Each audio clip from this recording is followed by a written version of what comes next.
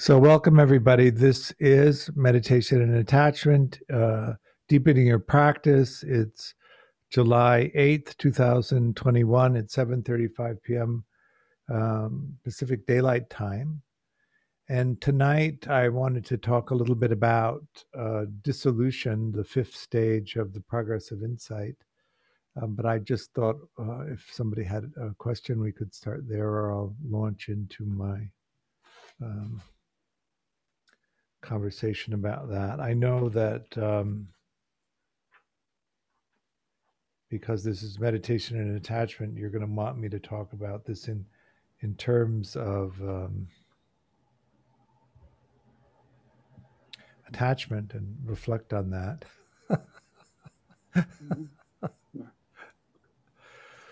Dissolution, or Banganana is the Pali word for that. Is the dissolution of the experience of the barrier between inside and outside.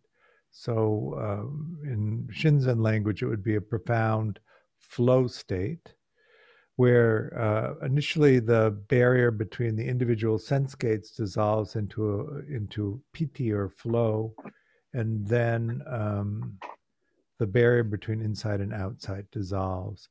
So you can't place the physical quality of the body in space. This would be the fifth stage of PT if you are familiar with the way that that's described in some of the writings on jhana practice. We come from this place of the fourth stage, which is arising and passing.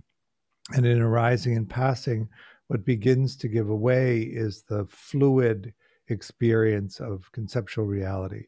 In each sense gate that you look at, you see very distinctly in a sensory clarity aspect the arising and passing of individual sense experiences.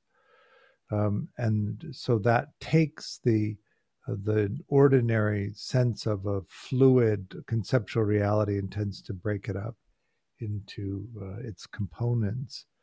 And then when you add to that this energetic quality of the dissolution experience, the perception of the solid body gives way, and you are simply this energy and this awareness of the energy. There's very little suffering in this experience because the sense of self is also not particularly fixated. And you can be in this space for a short period of time or a fairly long period of time. Initially, because the energy itself is so intense, there's often a fear reaction, and the fear reaction has a tendency to shut down the energy quality. So maybe what you notice in the beginning of these experiences being arising is that you have this big expansive experience of energy, which is then really frightening, and the fear arises and shuts it down, and you come back into the sense of solidness. But as you acclimatize to this experience as it happens over and over again, then you are more able to maintain equanimity and allow the quality of energy to arise. As you do flow practice or focusing on piti as the object of meditation, each of the different sense gates breaks up into energy, and then the barrier between the sense gates breaks down. And then finally, the barrier between inside and outside breaks down, and you're in the experience of simply being energy and aware of that. Then, after however long that takes, that super concentrated, super clear state breaks apart, and you're sort of spit out. If you have the image of a fish taking something in its mouth and then realizing it isn't actually food, and then just spitting it out, you're spit out into what's called the knowledge of the miseries. What's interesting about that is that there's no ability to concentrate at all. and you're in this sort of quagmire of uh, the old way in which you used to be in the world, the old beliefs that you used to have about yourself and the world, and then the direct experience of that actually not being the case, and having to reconcile that. Christian? When I hear about the like the knowledge of the miseries or the dark night, um, it it resonates with me as like I imagine it to be some kind of depersonalization or derealization state. And so I'm wondering, like, I suppose it can be either like super traumatic or it can be just a little bit of a speed bump. But you're saying that it's really hard to concentrate when you get to that state. And I'm wondering When if you come people, out of it. gotcha. But I'm wondering if people that like, that they had a really secure attachment or they did the attachment work to get to a really secure attachment, would they be relatively unaffected even on the level of concentration by that experience, as opposed to someone with like a dissociative kind of disorganized attachment? They might be like totally thrown off by that. But would the secure person be relatively unaffected, or are they also going to have that knowledge of the miseries like experience? Um, well, I think that in my experience, it isn't necessarily uh, uh, disorganization that is the problem. It's inauthenticity that's the problem. If you look at it from the attachment lens, preoccupied people tend to be the least authentic. And so they tend to be the ones that have the most difficulty with it. And the main reason for that is that if you use inauthenticity as one of the main ways of navigating the world and yourself, and you go through this process, it's very difficult to be willing to use inauthenticity as the main way of operating. And if you then have to renegotiate all of your relationships and also the relationship with yourself, because inauthenticity is no longer one of the options that's available to you, then it's very disruptive, not only interpersonally, but within yourself.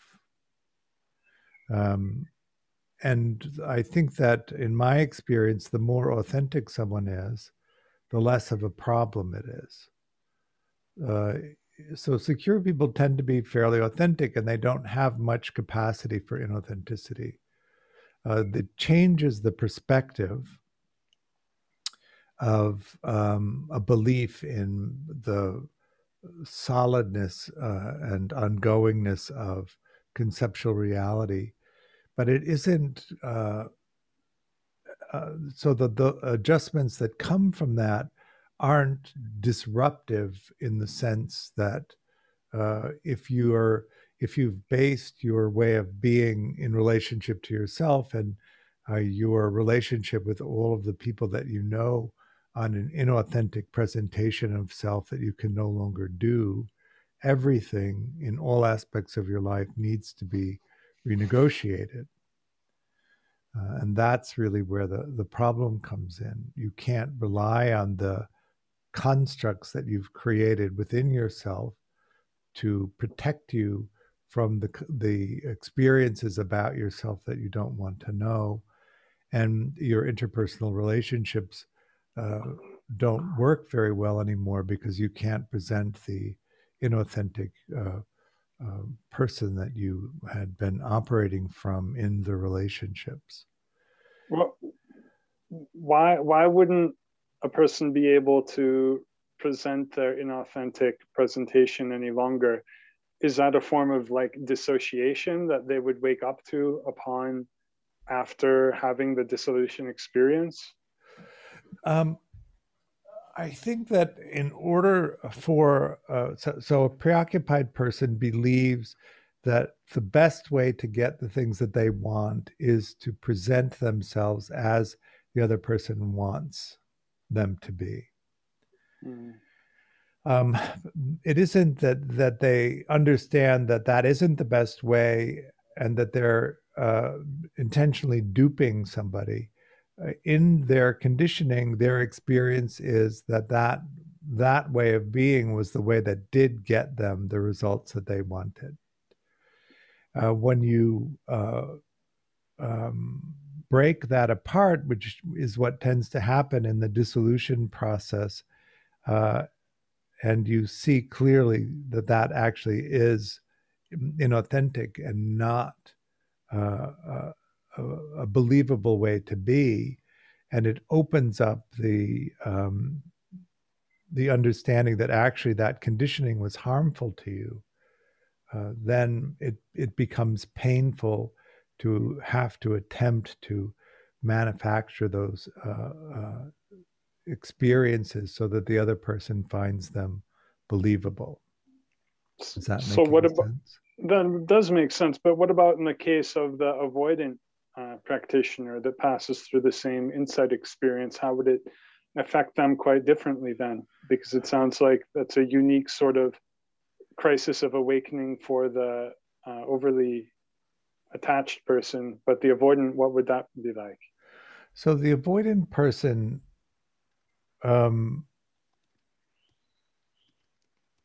there's a few aspects of the avoidant person, the way that avoidance works or dismissing attachment works. One is the capacity to idealize. And so you hold a impression of the conditions of your childhood in an idealized way. That's true of most dismissing people. There is an aspect of the derogating anger of a certain type of dismissing person, which is somewhat different. And what you learn is that idealizing is actually a currency in relationships, and you develop a skill at idealizing not only your own history, which you are able to support because you don't actually remember much of it, and also to identify in other people what they want and present it in that way to get what you want. The capacity to transact relationships in that way is less impacted because the dismissing person has always known that the idealization was not an accurate depiction, and that it was something that they use to get what they want, to transact what they want. So they're not rendered incapable of using it anymore in the same way that preoccupied people are no longer able to manufacture a believable presentation. So maybe the thing to do is to pay attention to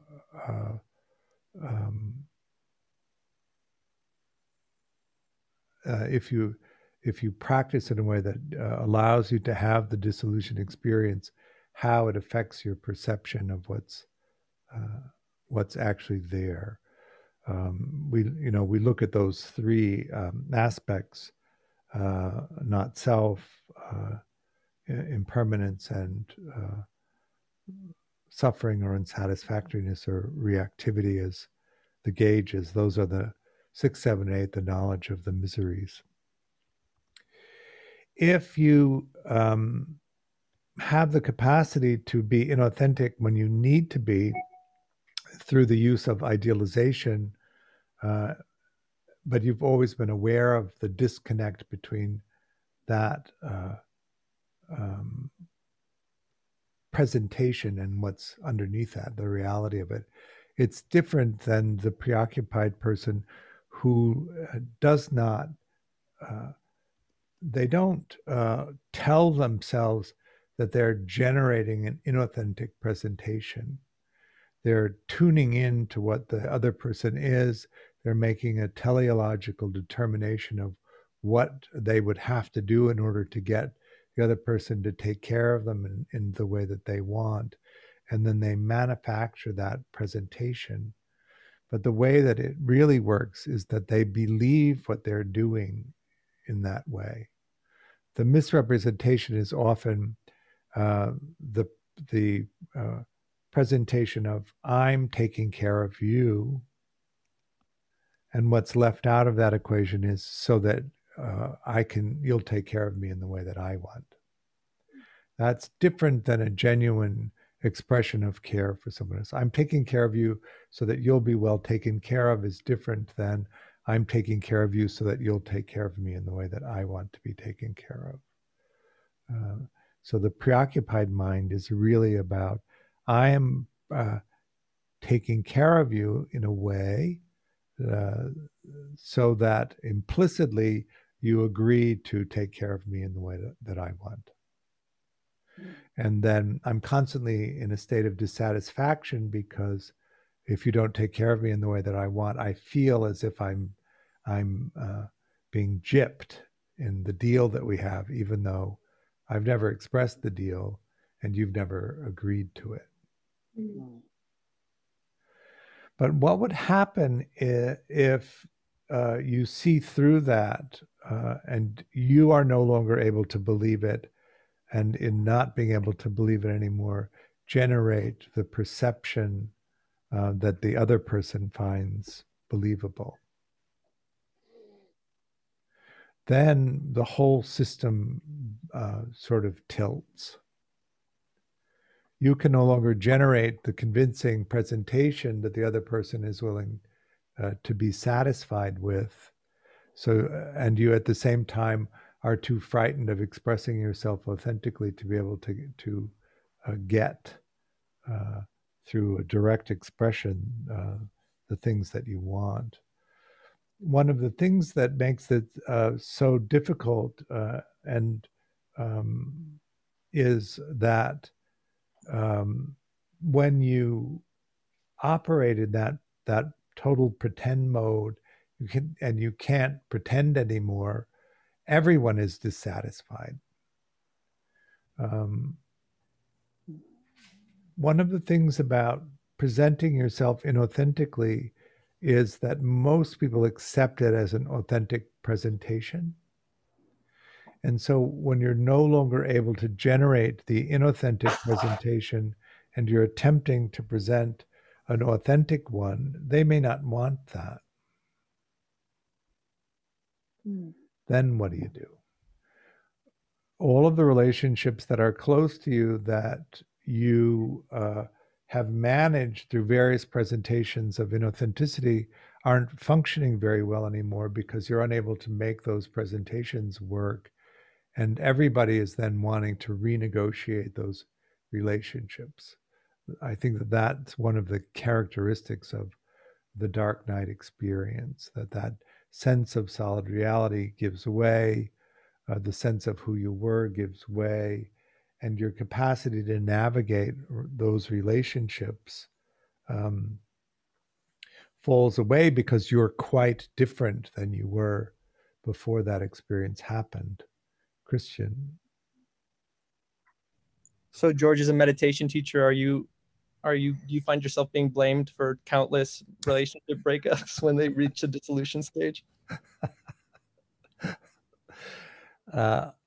Long ago, perhaps that was true, but I have learned my lesson. And what I tell people now, and you've probably heard me say this, is before you have the dissolution experience, start shifting to authenticity so that you can adjust your relationships to where you're basically operating authentically in your relationship, so that if you do have the dissolution experience, you aren't that different than you were before the dissolution experience. So for preoccupied people, to be authentic in a relationship means that they would have to be able to tolerate the abandonment terror that arises when they experience authenticity. So if you remember that algorithm, and depending on how far down the rabbit hole you are, if you can still touch into authentic experience and recognize it, you see your authentic response to the present moment And if you think that if you present that in an accurate way, you'll be abandoned, an abandonment response arises. And then the inauthentic thing that you could say instead of the authentic thing arises. And if you express the inauthentic thing, it immediately relieves the abandonment terror. The delusion is that you think that you're preserving the relationship and doing that because you are less fearful in the relationship. But a little while later, you're angry about having to do that. And so you'll notice in relationships with preoccupied people who aren't willing to be authentic is that there's a lot of anger, a lot of irritation in the interactions, because the preoccupied person, even though they haven't presented themselves authentically or asked authentically what they needed, are angry about that. Even if you meet the needs that they've presented to you, they're often angry about it and unsatisfied with it because it isn't their authentic need and their authentic need has not been met. So if they ask for an inauthentic need to be met and you meet it, they're still dissatisfied because their need hasn't been met. Now, you can get so far down the rabbit hole of inauthenticity that you don't know any longer what your needs are. And so you're really just navigating the teleological view of what the other person will accept in terms of your presentation. The ultimate goal for preoccupied people is physical proximity. So you'll throw up anything that allows you to have physical proximity. On one end, of course, is the helplessness. And on the other end is the chaotic demand for care and the moral outrage that is expressed if you don't provide it. If you push into the authentic expression, of course, you have this intense experience of abandonment terror. And if you can hold the abandonment terror long enough, what ends up happening is this wave of terrible sadness overtakes you. And if you can ride out the wave of terrible sadness, then you come into a place of security. And if you do that enough, what begins to happen is that the thing that arises in the present moment that you understand to be your authentic experience, you can express without it causing the abandonment terror or the terrible sadness. And you've come into a place of security there. So to answer your question about being battered as a meditation teacher by people who have terrible dark night experiences or knowledge of the miseries, is the more authentic you are before that happens in your practice, the less difficult it is to navigate that.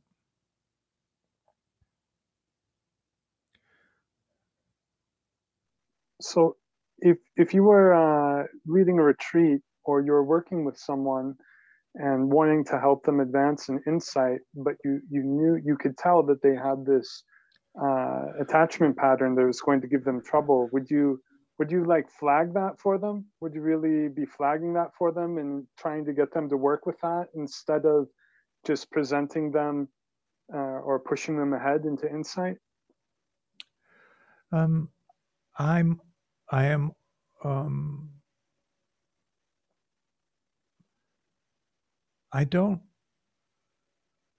I find that mostly when people get into dissolution, which can be quite spontaneous, and into the knowledge of the miseries afterwards, that if you guide them through that and you give them grounding practices, even for the person who's the most inauthentic, it's not a terrifying, long-lasting ordeal.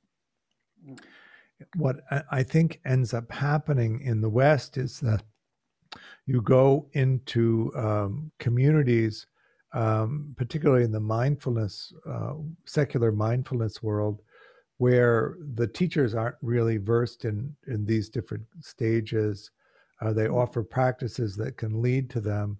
The students have the experience of that. the teachers are unable to recognize that that's what's actually happening with a student. And so then they're unable to provide remedies to those states, which would work pretty well for almost everybody if they were actually supported and provided for the students. What kind of remedies? Well, mainly a grounding. You don't, what I think often happens is people stop meditating and then they're in these emotionally dysregulated states, and then they turn toward people to help them who don't understand meditation, particularly don't understand meditation states, often think that they're having some kind of psychiatric crisis. They might even filter them or funnel them into the Western psychiatric community, which has pretty much no concept at all of what to do except drug you. That doesn't really help very much. So a grounding technique to typically focusing out into the external space. Remember, the thing that breaks down is the separation between internal and external. And so you're pointing them in directions to emphasize external space and internal space so that they can return to the perception of that. Self versus not self states, that's another one that happens. When is the sense of self clearly present? When is it not present? How do they know the sense of self? Coming back into a basic Vipassana technique is fine. I teach Metta Vipassana, and so if the Vipassana side is too hot, have them withdraw into high concentration states around some aspect of metta, and so they come into an intensely positive experience to mitigate the sometimes frightening experience of not being able to place themselves. One of the other things that happens that is often really frightening to people is that the dissolution experience comes and goes. So you finally get back to a sense of solidness, and then for no particular reason that you can make sense out of, it dissolves again. And so it creates a sense of helplessness and fearfulness around when is that going to happen. If you get trapped on the dissolved side of things, you don't function very well. And so that's also frightening to some people. But most of the time, if that experience happens, say mostly on retreat, it happens pretty ordinarily on retreat. So I'm tracking them through interviews. I'm monitoring how they are progressing. I'm offering the different strategies to ground so that it feels manageable rather than unmanageable. I think that the fearfulness really comes from the sense of a loss of control. And then, you have a couple of weeks, 2 or 3 weeks of acclimatizing to the nature of it. And if you practice in the way that's described, for instance, in the Manual of Insights, then each time you go through the cycle, you have a dissolution experience, and actually it becomes so ordinary that you develop the capacity to regulate it. It doesn't seem, not only does it not seem frightening, it almost takes on a quality of entertaining or pleasantness. Christian? As you gain maybe mastery or familiarity with going in and out of these states, does this become like the sense of solidity? Is that something you can come back to, or is that something you kind of lose in a sense forever? Like, is your perception forever changed, or are you just kind of able to go back and forth? I don't think, at least for me, the sense of believable solidness that was there before really ever returns. And so you get used to things not being that solid. It's like an acclimatization to it. It doesn't prevent you from functioning, and in some sense, it makes it easier to function. When you go through the process, the knowledge of the misery 6, 7, and 8, really seeing that the sense of self arises based on conditions and is constantly coming and going. It's not continuous, and not only was it not continuous, it never was continuous. That was the illusion that's falling away. So you're not falling into something that's fundamentally different. You're falling out of the illusion about the way it's always been, if that makes sense. And so there is a deep coming home feeling that's also there. Oh, this is making sense finally. This has actually always been the way that it is. The impermanent aspect, it's the way it is for me is the visual field is never fully solid. It's always buzzing. The sense of the body is always sort of coming and going. That's the sense of the energy in the body is constantly there. So if you can remember a time when you were practicing and there was no awareness of piti or the energy in the body just seems still and solid. That piece doesn't really come back. It's just always flowing. It's always moving. It's always filled with these energy flows.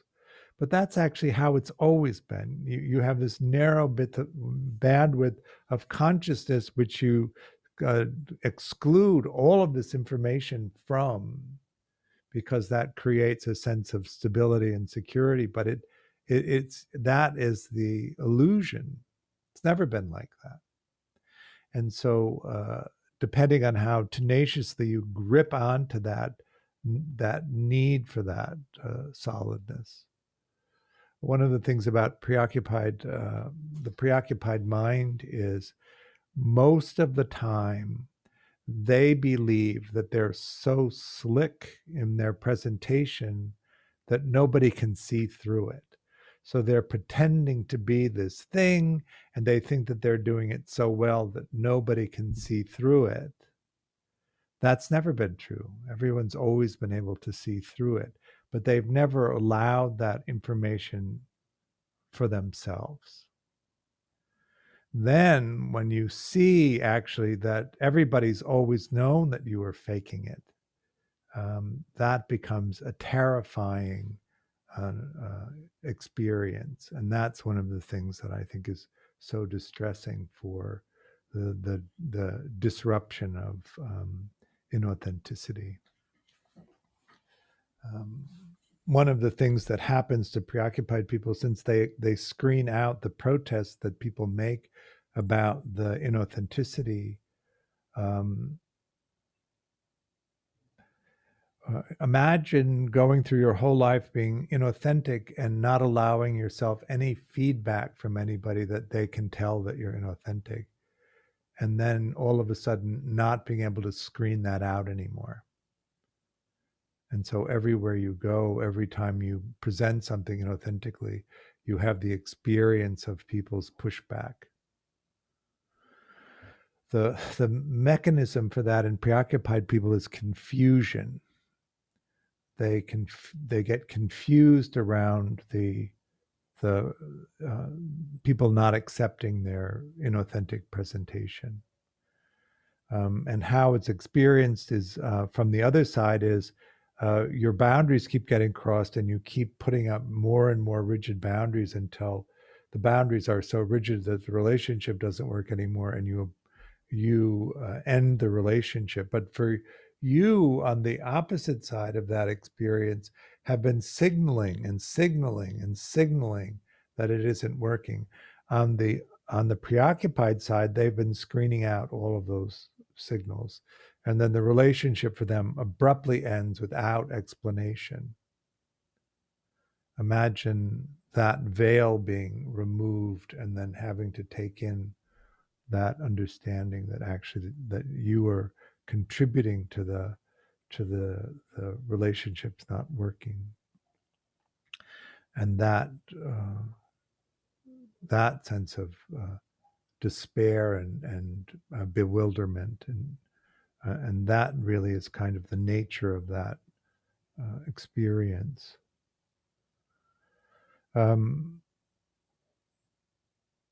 Dismissing people, what ends up happening for them is that that sense of inflating themselves, and as long as they keep themselves sufficiently inflated, they don't have to drop down into the terrible sadness of that early experience of constant rejection and the aggravation of not really being connected to anyone.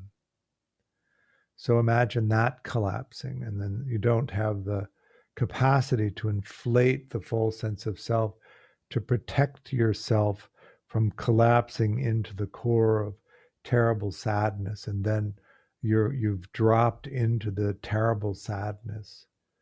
And the thing about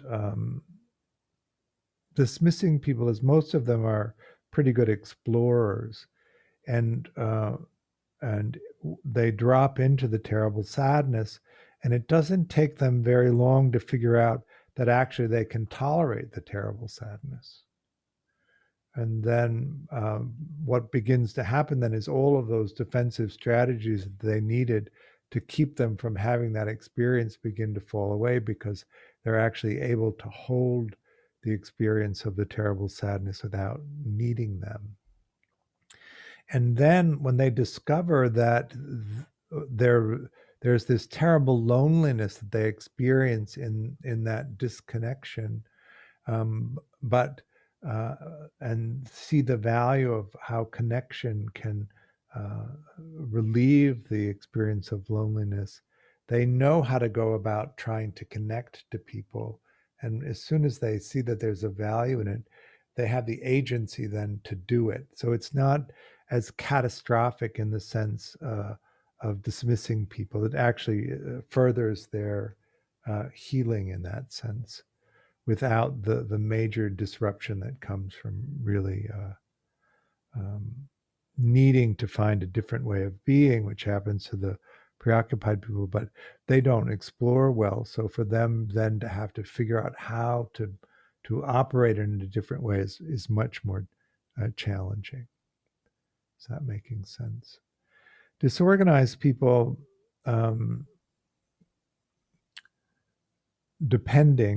complexly disorganized people have those dismissing qualities, and so they can navigate better. Fearfully preoccupied people, it's the chaos, the internal chaos experience can become quite pronounced, and they don't have a good way of getting out of it. And because they tend to use anger as their means of connecting, also have a hard time connecting to people who will help them, because the expressions are so difficult and dysregulating for people who would attempt to help.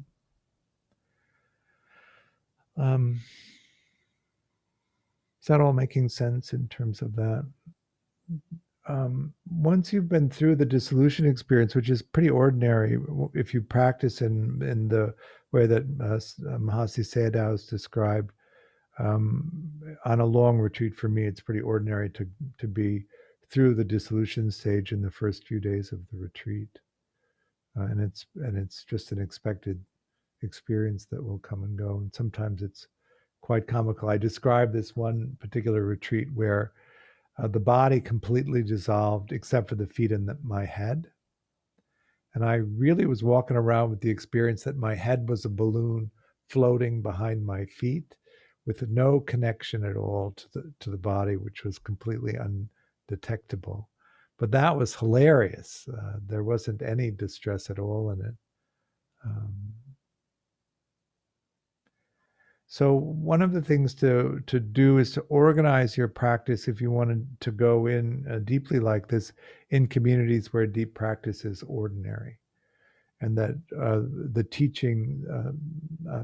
teachers and the support staff have had the experience of this so that they know how to recognize it when you're having it and also what to do about it so that it doesn't become derailing. And then if you're also focused on the attachment stuff, begin this process of moving into authenticity now. And if you can do an AAI and figure out what your attachment strategy is, or if you have the sense that your capacity to explore is inhibited, begin to develop the capacity to explore now. This will, of course, further your meditation practice, but also when you get into some of these stages, you'll actually already have developed the skills that you need to move through them into a place of balance. When you come out of the knowledge of the miseries, you drop into this undercurrent of the desire to be delivered from suffering. So you have to be able to recognize that and then drop into it. And then it pulls you into this place of reobservation. What reobservation means is that you, as you take in experiences, you see that the self is not lasting. And so you don't cling to any of those presentations that might suggest that it is. You see that as everything is impermanent, so you don't grab on to anything anymore. You recognize that you're in this body that's aging and will be subject to sickness and death, that you can get what you want sometimes, but you don't get to keep it. Everything is lost. Sometimes you don't get what you want. Sometimes you have to put up with things that you don't want. And there's a subtle, ongoing, constant irritation that nothing is exactly the way that you would have it if you were actually in charge of anything, which is this double-edged sword, which you're not in charge of anything and it's not how you want it. And so how do you mitigate that experience so that you can be open and engaged in what is happening in each moment? Good enough? Why don't we do a little practice?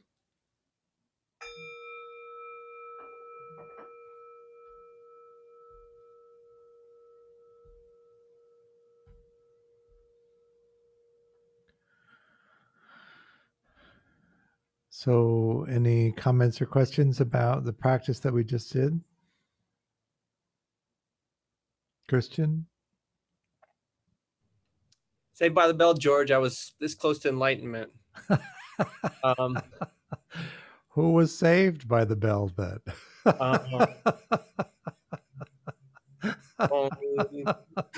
The sense of self. Yeah. I'm curious,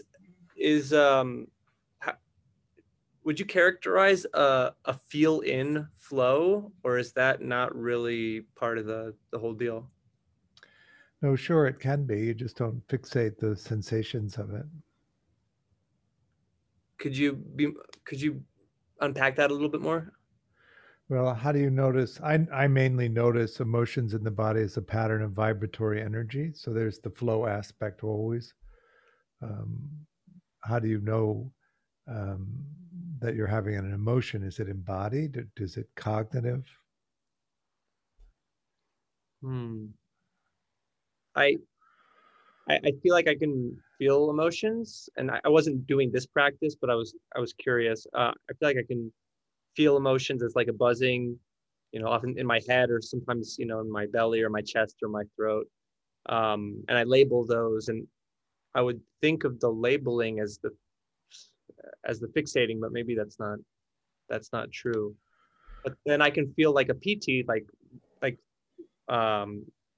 even I started noticing the PT, and I get it. I've been getting it in meditation around my forehead, around my temple, when I do sort of any kind of concentration, and that could be like in the same place as something that I would describe as emotional, but right. I just experienced it as just PT. So I was thinking feel out more. I wasn't really distinguishing between feel in and feel out, but I would kind of characterize that as feel out because I don't notice an emotional quality to it.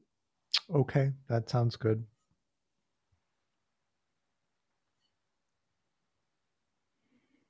That would be, you're doing it right.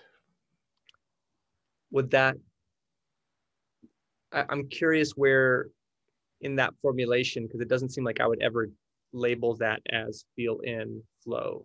I would always label that as feel out flow without. Well, how you know the sensation, which is emotional in nature. Is it fixated or flowing?